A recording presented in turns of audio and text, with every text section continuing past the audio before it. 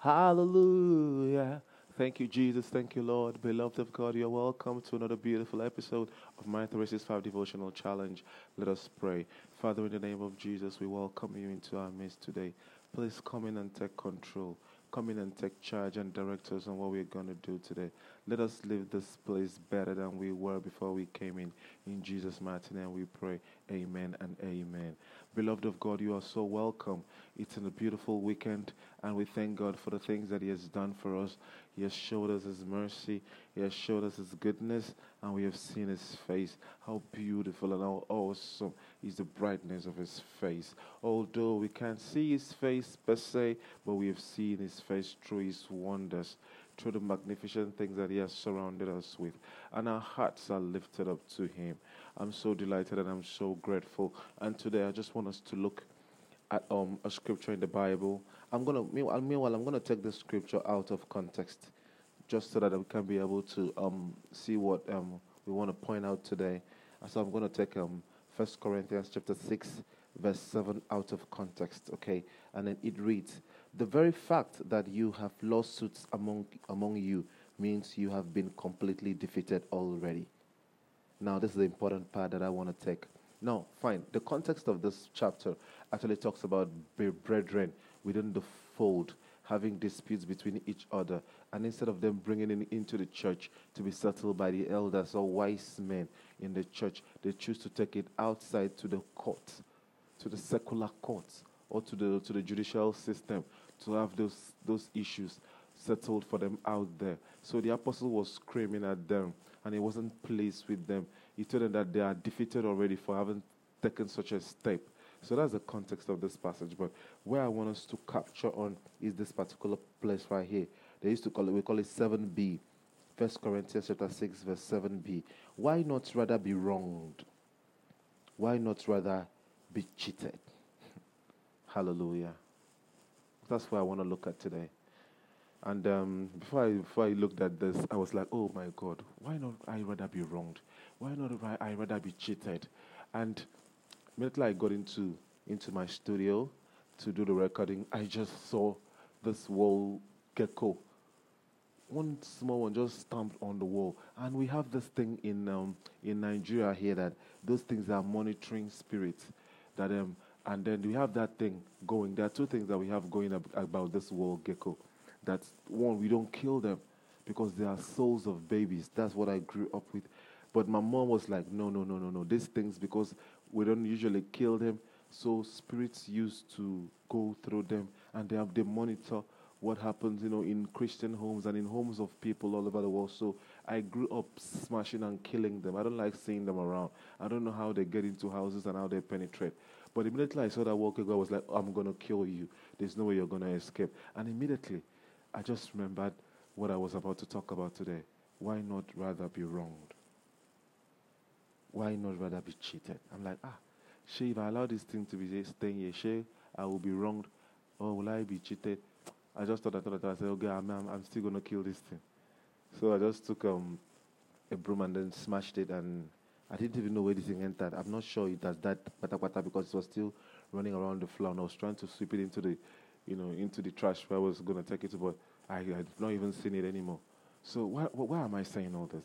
I'm saying all this because I myself am not a finished product. No, no, no, no, no. I'm not a finished product.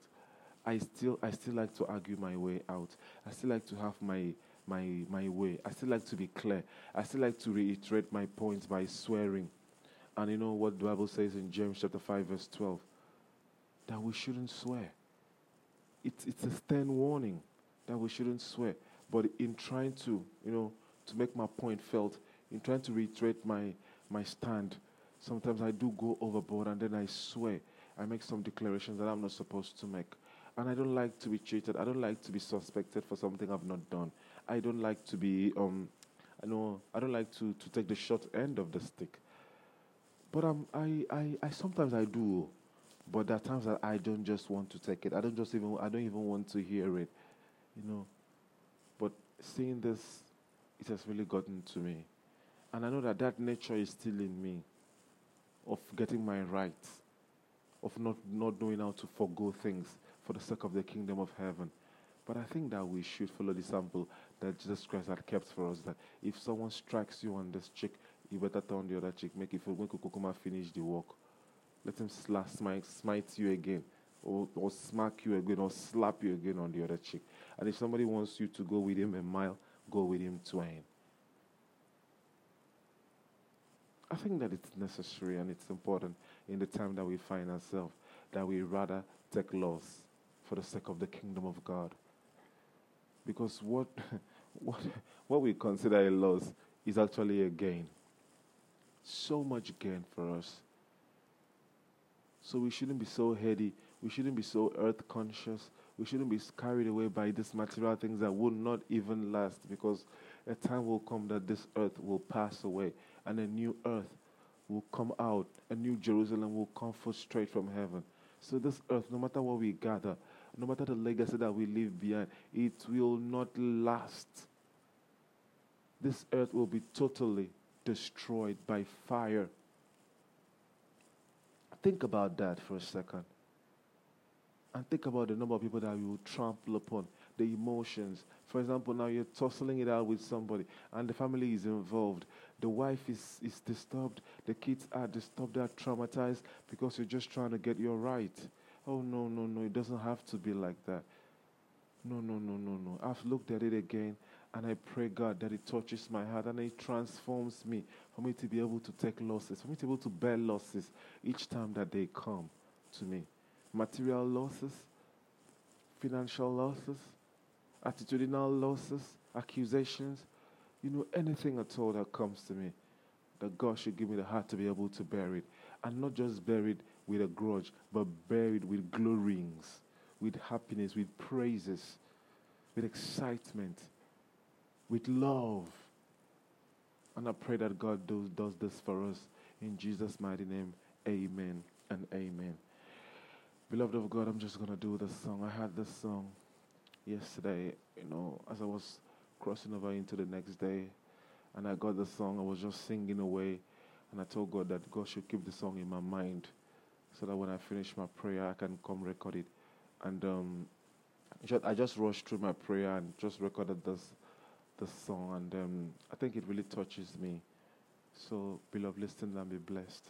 Oh, saints of God, a happy home for us, a happy home. Oh, saints of God, a happy home for us, a happy home. Oh, saints of God, a happy home for us to dwell for eternity. Oh, saints of God, a happy home for us, a happy home. Oh, saints of God, a happy home for us, a happy home. Thank you, Jesus. Thank you, Lord. Beloved of God, I love you. See you tomorrow. God bless you. God bless you. God bless you.